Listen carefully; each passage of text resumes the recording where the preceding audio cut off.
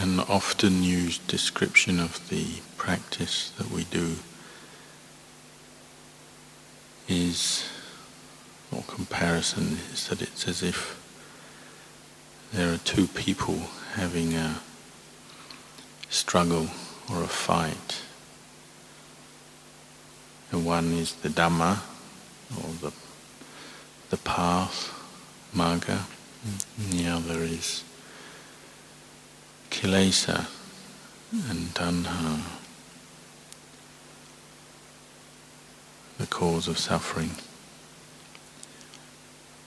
And these two people are having continuous battle in our minds as time passes. Sometimes Magga is on top when our effort becomes strong and continuous. Other times Magga fades and the kilesas and craving take over.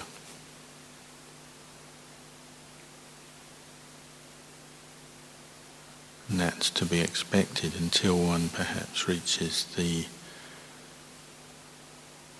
point where Magga becomes established in the mind.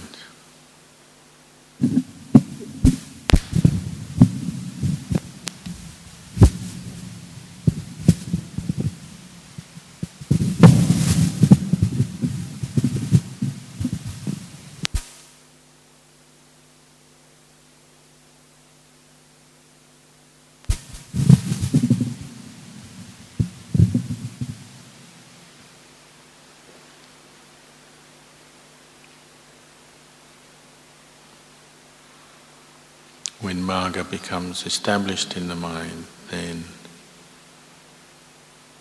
gives rise to Phala, the end of doubts as to what is the right path and not, what is the right way to practice or not.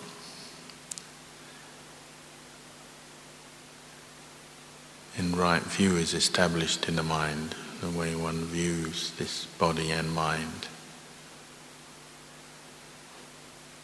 One sees it for what it is. So until Magga is established, then whatever experience we have, physical or mental, we take it as a self.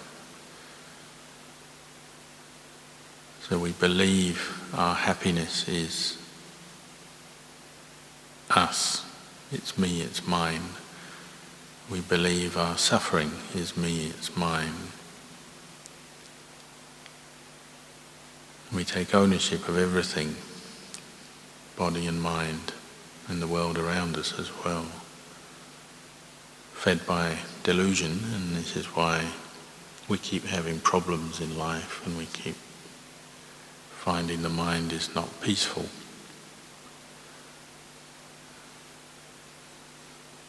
So the practice of Magga is developing that, all the qualities needed to be able to see the truth of things the way they are. That happiness is not us, suffering is not us. These are just conditions, states, arising, passing away, but without any real owner. And developing that detached awareness, where insight is clear, we know the way things are.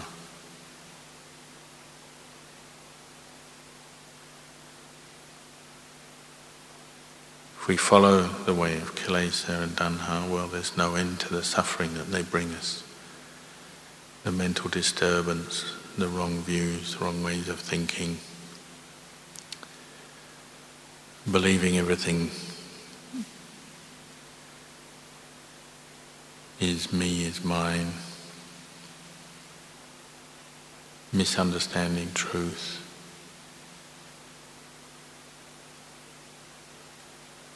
giving too much importance to things in the mind, in our experience.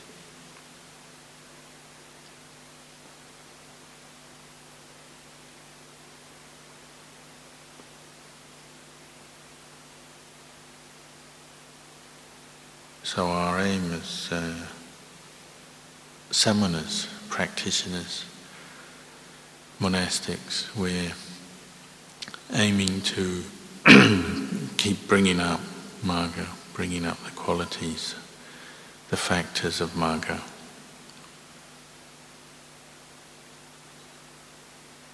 And this is right effort, one of those factors, right effort, the effort to counter kilesa and craving,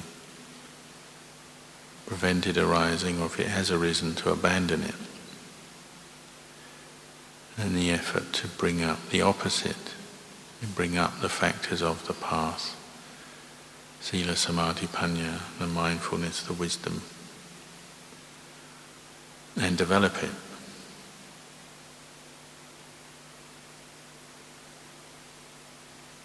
And it's a matter of being patient and energetic enough and willing enough to keep returning to the task of developing the path, bringing it up, establishing and abandoning the kilesas and the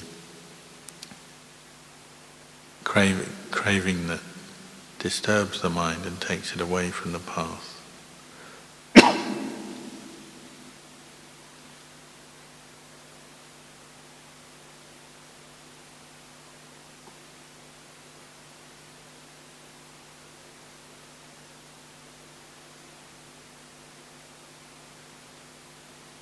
The Buddha's very last instructions to us as bhikkhus was to reflect on the impermanence of this world, this body, this mind and the world we live in, and to take that as a starting point for developing heedfulness, to take care to see that, to follow kilesa and craving only brings us to suffering and disappointment, because the nature of the world is impermanent. And kilesa just keeps feeding our attachment to that which is impermanent, and this belief in a self that identifies with everything keeps bringing us suffering. So the Buddha said, keep developing the path with heedfulness, because that truth is always there, the impermanence of things. So as we practice the path, the reflection on death, Marananusati, keeps bringing us back to reality. The real world is the fact that this world is impermanent. This body and mind is impermanent. What is impermanent is dukkha. What is dukkha is not self. So a very valuable reflection and also meditation object. Reflect on death constantly, both as a theme and attitude, just to bring the mind back to the present moment and undermine the power of kilesa to take over the mind.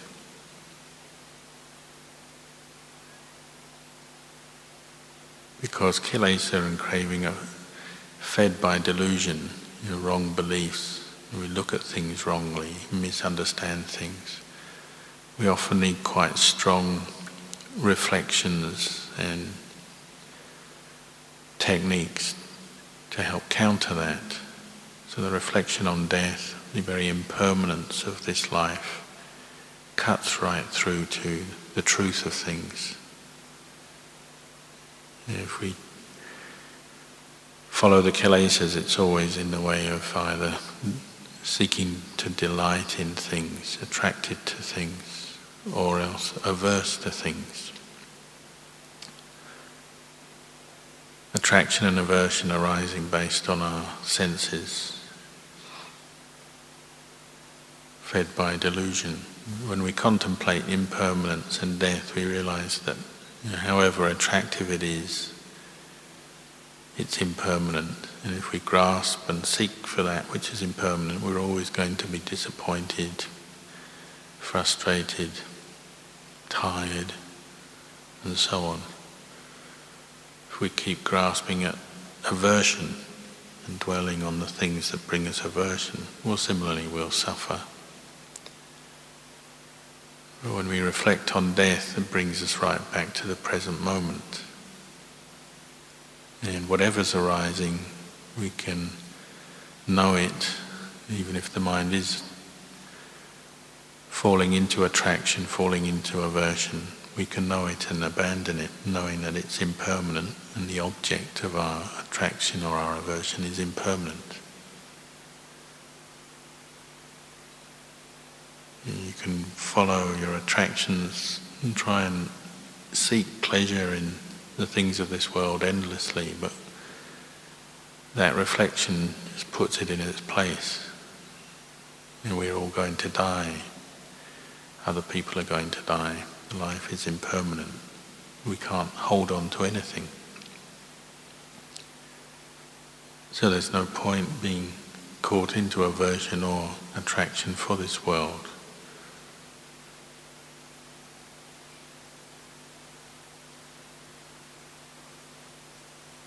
This is the Paccuppanna Dhamma, just noting something that's arising into your awareness as you meditate or as you practice mindfulness in your daily life. Paccuppanna Dhamma, Adita Dhamma, Anagata Dhamma, Paccuppanna Dhamma. We might have many memories and then mental proliferation based on our memories. It's just Adita Dhamma. Visual images, sounds, thoughts and ideas based on memories, likes and dislikes, but they are just memories of the past, Adita Dhamma, or projections into the future, Anagata Dhamma, wishing for something we haven't got, planning, hoping for, seeking something we haven't got, thinking it will bring us pleasure or solve our problems.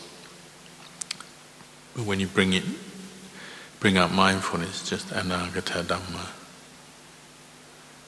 Paccuppanna Dhamma, whatever's arising right before you in your practice. As we develop the path, we can put craving and kilesa into perspective like this. We can understand our own karma and our own past and habits, bring things up into our mind,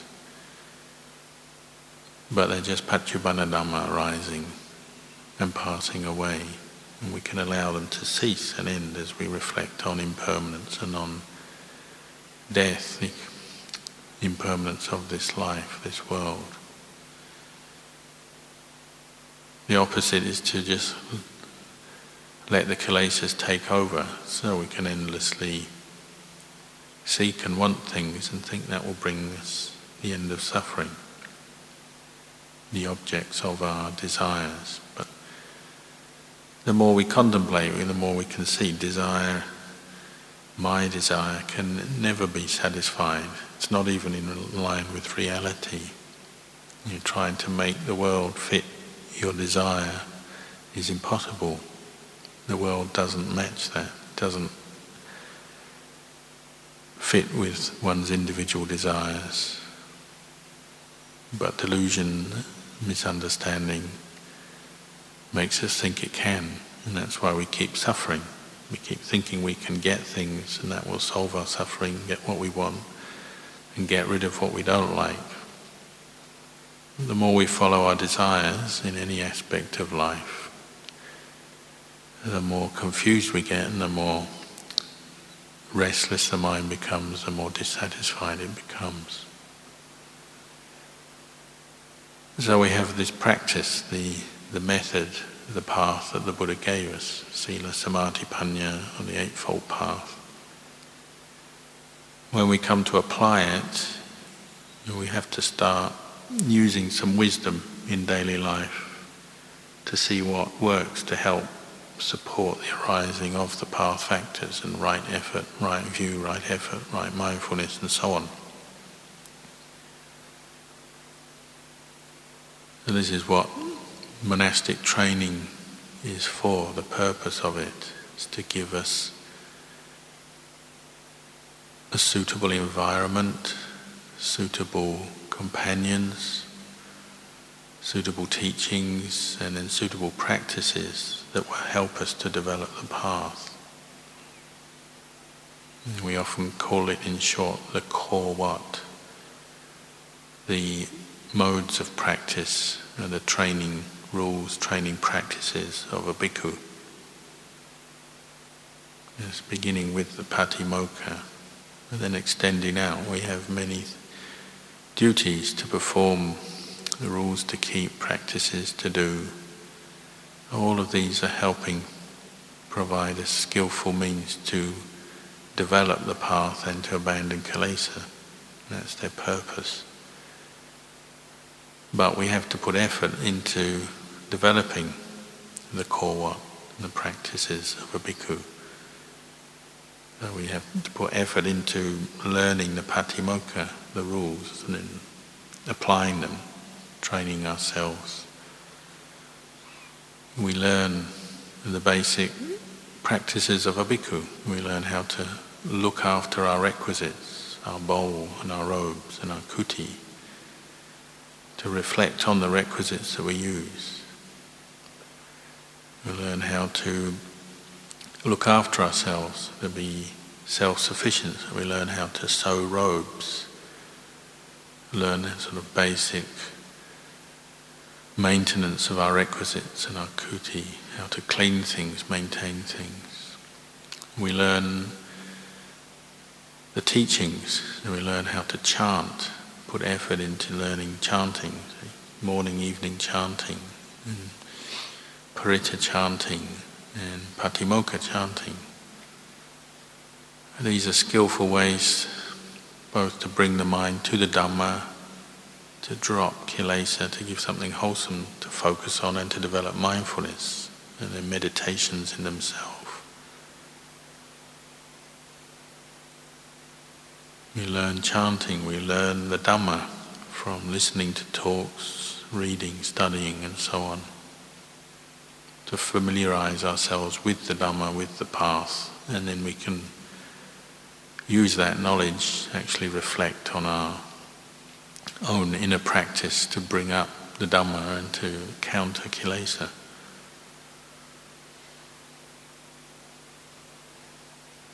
We learn the Acharyavata, how to relate to senior bhikkhus. We develop the Brahmaviharas, how to develop harmonious living with the community and the wider lay community. And the Buddha said, it's a form of happiness that will support your meditation, developing the ability to be in harmony with your fellow monastics. Sukhasa samakhi. It's a cause for happiness when there's harmony in just learning to give up, say, to the monastic form, the routines, the practices, the schedule, joining in meetings and work projects, whatever the schedule brings us. Just learning to put effort into that. This is the path, this is bringing up the path to counter different kinds of kilesa that might arise. Developing the Brahmaviharas so that we have a sense of patience, tolerance, kindness towards others, even though we don't always agree with them or particularly like other members of the community. We can at least learn to be tolerant of them and accepting of the way others are, just as we hope they would accept us. And this way there's a fruitful environment for one's inner practice to grow. Tolerance of the laity and kindness, compassion towards the lay community.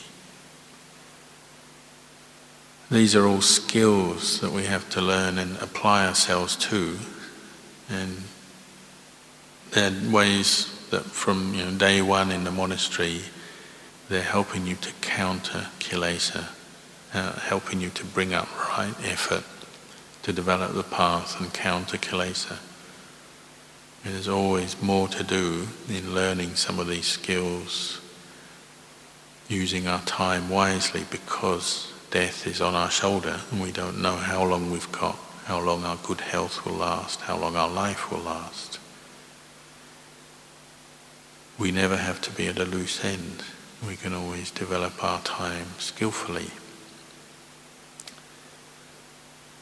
All of this core up you might summarize as sila. And the Buddha said sila, the benefit of developing good sila is samadhi. Samadhi arises out of good sila.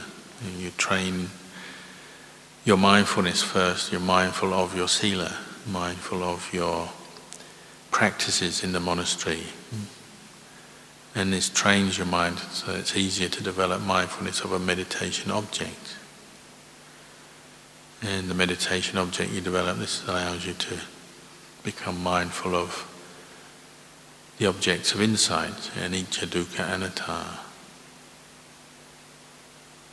And this is how the path builds in our monastic training.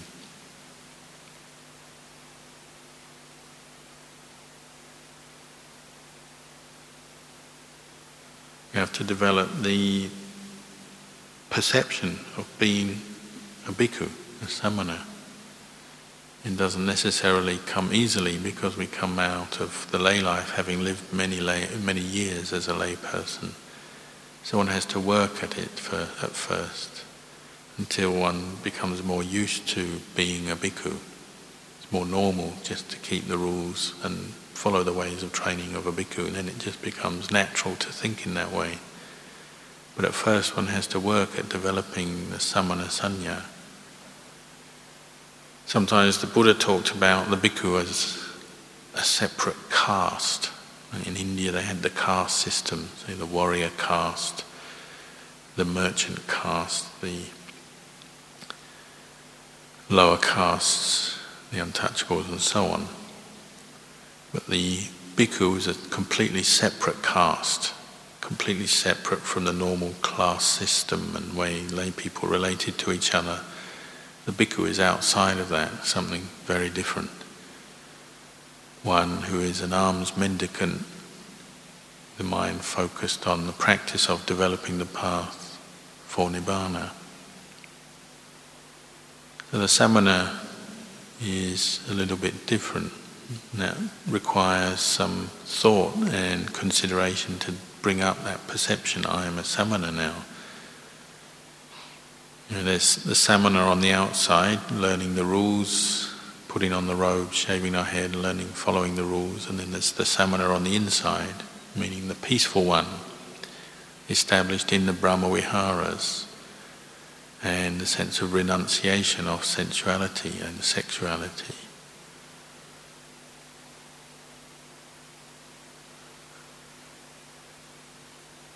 Practicing Brahma Viharas is bringing the mind to a point where you could say that it's neither male nor female. And Brahma is as if without sexuality at all. We practice celibacy and we completely renounce the way of the world that follows sexuality, male, female, and the normal pulls and attractions and aversions of male, female. A very refined perception to develop. One has to work from the outside inwards. Just moving away from all forms of attraction to the opposite sex and in seeing them as an object of sexuality. Then contemplating inwards, moving away from the desire for sexual pleasure and sensuality and that form of pleasure, seeing again the impermanence of it. It's just something that keeps going to cessation, cannot bring us any lasting happiness. The samana sanya, this is something one develops whether one's on one's own, with others, in the monastery, outside the monastery. One's bringing that up. And maybe at first it brings up a little bit of tension because everyone around us is maybe not supporting that perception. Lay people don't always relate to us as samanas. Or we ourselves forget we're a samana. So there's some tension as we're trying to establish that perception. But if we keep working at it, our view will change.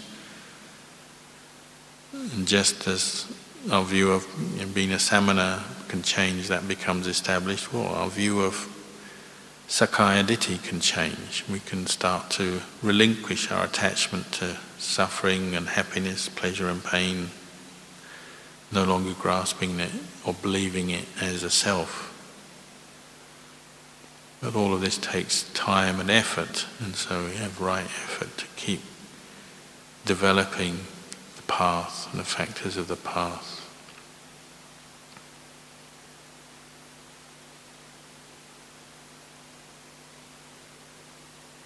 Often it begins before in the monastery. We have, as a layperson, we've all had our inspiration to come into the robes from books, maybe meeting other bhikkhus, hearing talks, reading books, and then thinking about it.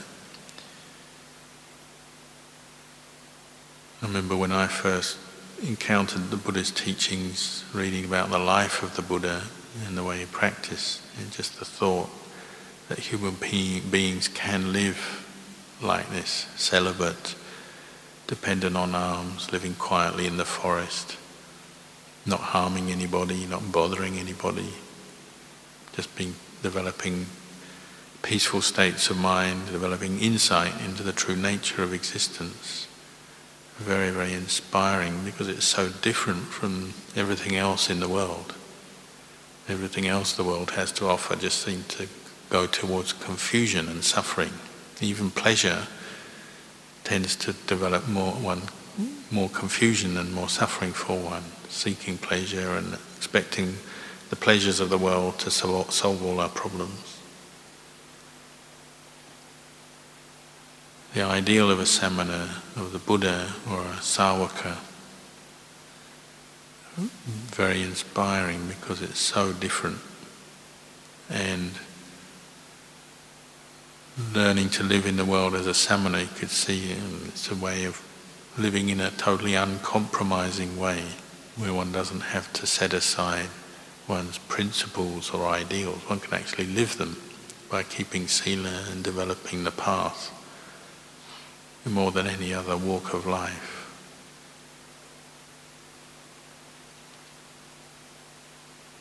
But one has to really bring up that perception and learn to really appreciate it more, so that it helps.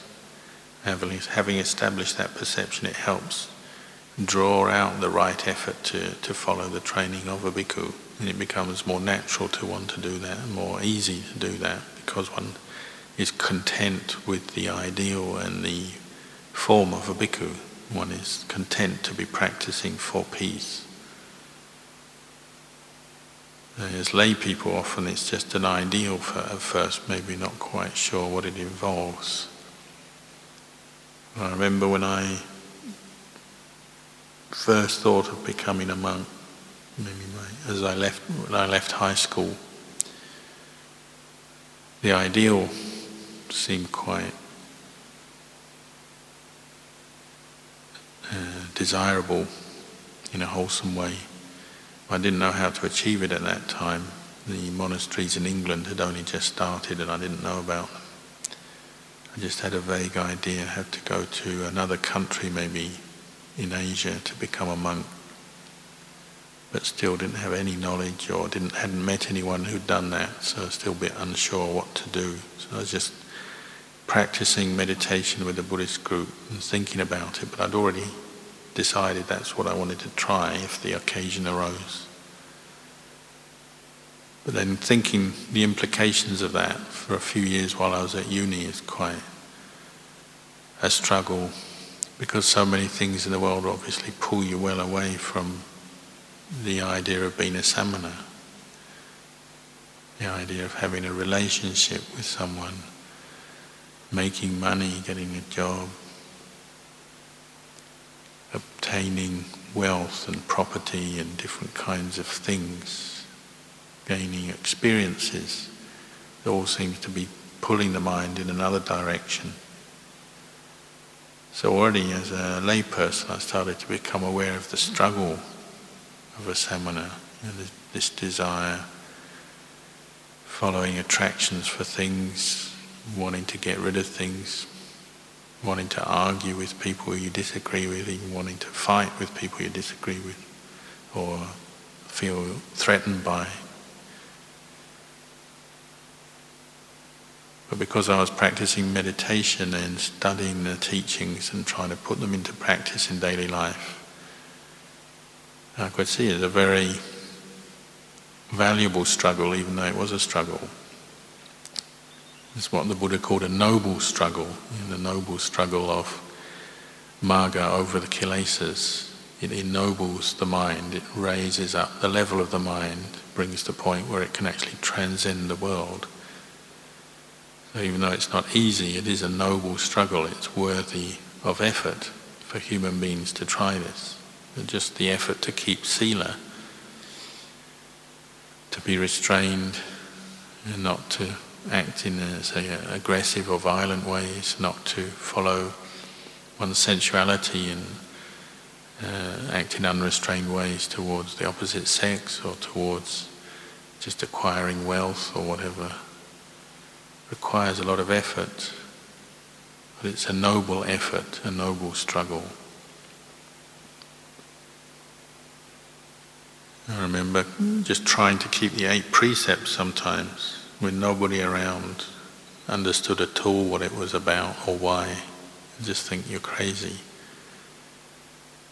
You have to really come back onto your own faith and confidence and belief this is something worth doing. Quite testing sometimes.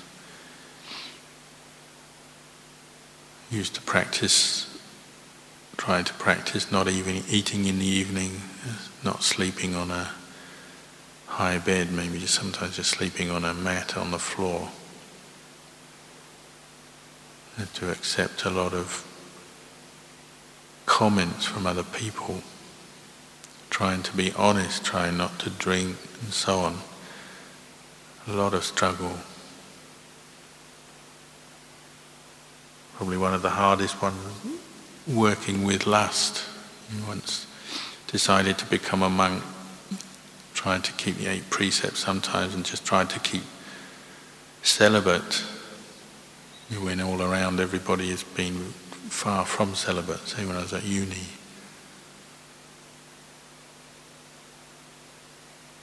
Maybe 2 or 3 different girls came along who were interested in me, very attractive, so I probably had to work with my own lust. I always had this thought, if I want to be a monk, I'm going to have to avoid getting into a relationship. It'll be far too difficult to give that up. So I used to contemplate death quite often. Even if you do have a relationship, you meet the most perfect girl in the world, you still get old, get sick and die. You're just using that reflection and all the suffering of responsibility and compromise and difficulties of living a family life, or at least having a relationship, a steady relationship. Sometimes tested. I remember the very last year when I'd already committed to going to Thailand. I'd been to Thailand once, came back. So I was totally committed to becoming a bhikkhu. I was already in the process of giving away possessions and money and just trying to cut off all my attachments. There's still one girl who had been interested in me from the first year. From time to time she would come back and try again, flirt and see if she could get me. I'd always tried to practice equanimity best I could. I remember there was one occasion in that last year, I was always clear in my mind I'm going to become a monk. We went to a party together and I took her. She got fairly drunk, so she became very unrestrained. Got me in a room at one point, started taking her clothes off. Quickly put her clothes back on. Said, time to go home. took her away, took her home, had to walk her home, quite drunk, very late at night. Took her back to her apartment, took her in, trying to be the gentleman, took her up to her bedroom, put her on her bed. She pulled me on top of her, said, "Please make love to me." Then started taking her clothes off. All the time I'm thinking, I'm going to become a monk in Thailand. Just kept mindful of that. I'm going to be a monk, I'm going to be a monk, don't want a relationship. He's very attractive, very young, good looking, from a good family, very desirable sort of person. Just keeping, I'm going to be a monk, I'm going to be a monk in mind.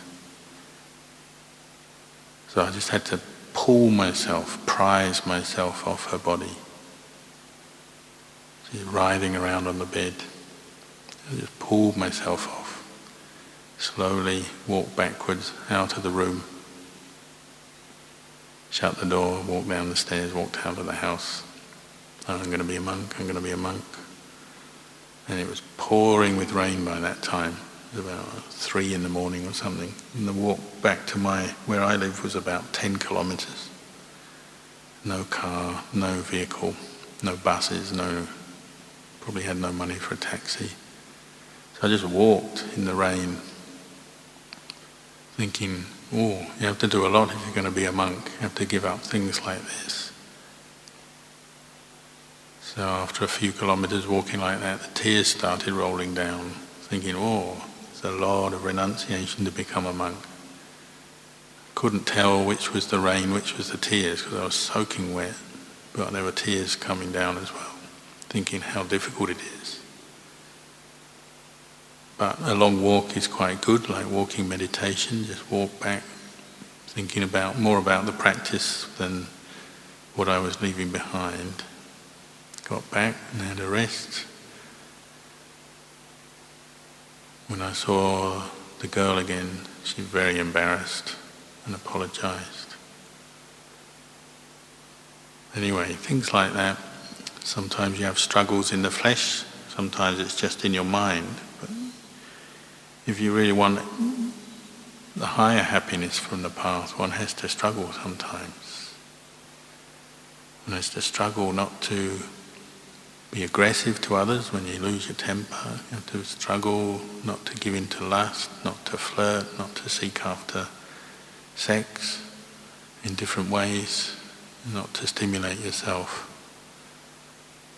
But this is the noble struggle. This is what the Buddha did. Even the Buddha struggled like this. Even the Sāvakas, all the teachers we have, they've all had their own struggles.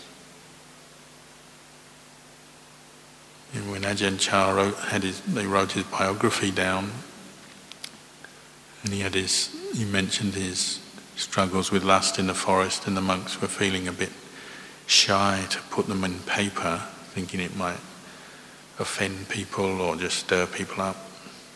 He said, well, if you don't put them in, then we're not publishing the biography. Because that's what Dhamma practice is about. And whatever it is, it's your fear, your anger, your lust, your worry, your anxiety. It's all just kilesa to become mindful of, and to become detached to, and not to believe in. It's not you. These are just phenomena that arise and pass away. The most extreme lust arises, passes away. The most extreme anger, most extreme fear arises and passes away. Those things won't kill you. You only have to establish mindfulness and just know, well, this is just arising, passing away. Even if you do die, better to die with mindfulness and right effort than to die with kilesa in your mind.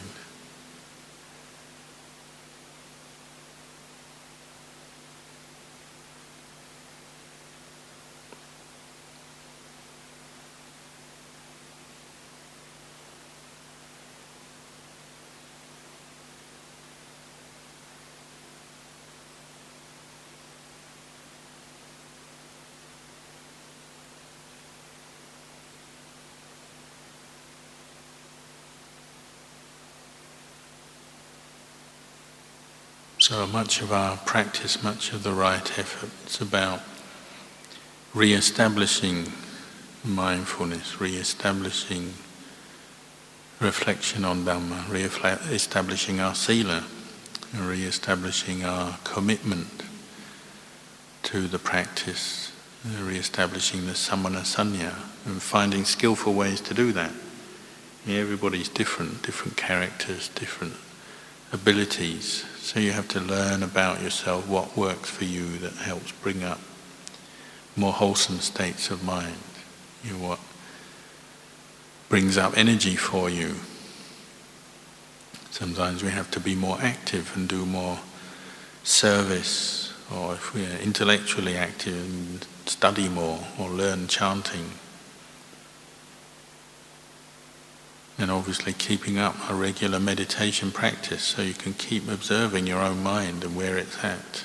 Know the level of your mind, know when your mindfulness is dropping, when it's getting weaker, and then having some skillful strategies to deal with that, what to do. Go do more sitting and walking, do more skillful activities. There's always more that one can do for one's own practice. For the monastery as a whole, there's always plenty to do. But one has to be willing to put effort into doing the skillful things, the right thing that will help overcome kilesa or just help prevent kilesa from arising. And this is right effort. The effort sometimes just to get up in the morning, especially when it's cold, and sit, even if you feel you're tired or sleepy, it's still worth sitting or even walking. If you find a warm place, you can always come to the hall in the morning and do a bit of walking meditation. Staying up later, doing different practices that just help bring up energy and help you to see the anicca, dukkha, anatta of different moods, different mind states. Just watch them. Be willing to look at something with mindfulness over a period of time. Maybe you do have a strong emotion come up sometimes. Feel very restless and bored, feel very aggressive, feel very lustful. But just keep practicing with mindfulness. You watch it, it'll change. It doesn't last that long. And some of our happiness comes from just watching things arise and pass away, not believing them, not following them. You come back to the sense of being a samana, just being content to be a samana and practicing with these different problems and issues that might arise. If one can develop a basic contentment as being a samana, with being a samana, and develop some basic brahmaviharas, then the practice becomes very smooth. Even if one still has plenty of kilesas coming up, one has the proper foundation to deal with them. One can develop the right view, how to look at them. Not to follow them, but just look at them as kilesa, see kilesa as kilesa. It's a cause of suffering, it's samudaya, second noble truth. So even kilesa becomes something noble when it's reflected on wisely. Or the dukkha that kilesa has brought becomes noble when you reflect on it and just know it as dukkha. Okay, there's this dukkha, there's this pain, mental pain, physical pain, but it's dukkha, and you just know it as dukkha. You're not fighting it, resisting it, just accepting it as dukkha. But then looking at kilesa, which is the cause of dukkha, recognizing that and then letting it go. The more we establish this way of thinking, looking at experience, using the Four Noble Truths, and developing the path, well, this is what brings us to the realization of the end of dukkha, whether it's temporary moments or sometimes maybe some big chunk of kilesa drops away, some past karmic conditioning, suddenly we realize it's come to an end. It's not bothering us anymore. Maybe bothered us for years, but now it's just worn itself out through the practice, reached a point where it's just worn away, faded away. And there's some realization of some cessation there. All these Four Noble Truths are to be experienced for ourselves. And this is what ennobles the mind, this effort, this struggle to bring the mind to use the Four Noble Truths, to see things in terms of Four Noble Truths. It ennobles the mind. And this is the foundation for transcending suffering.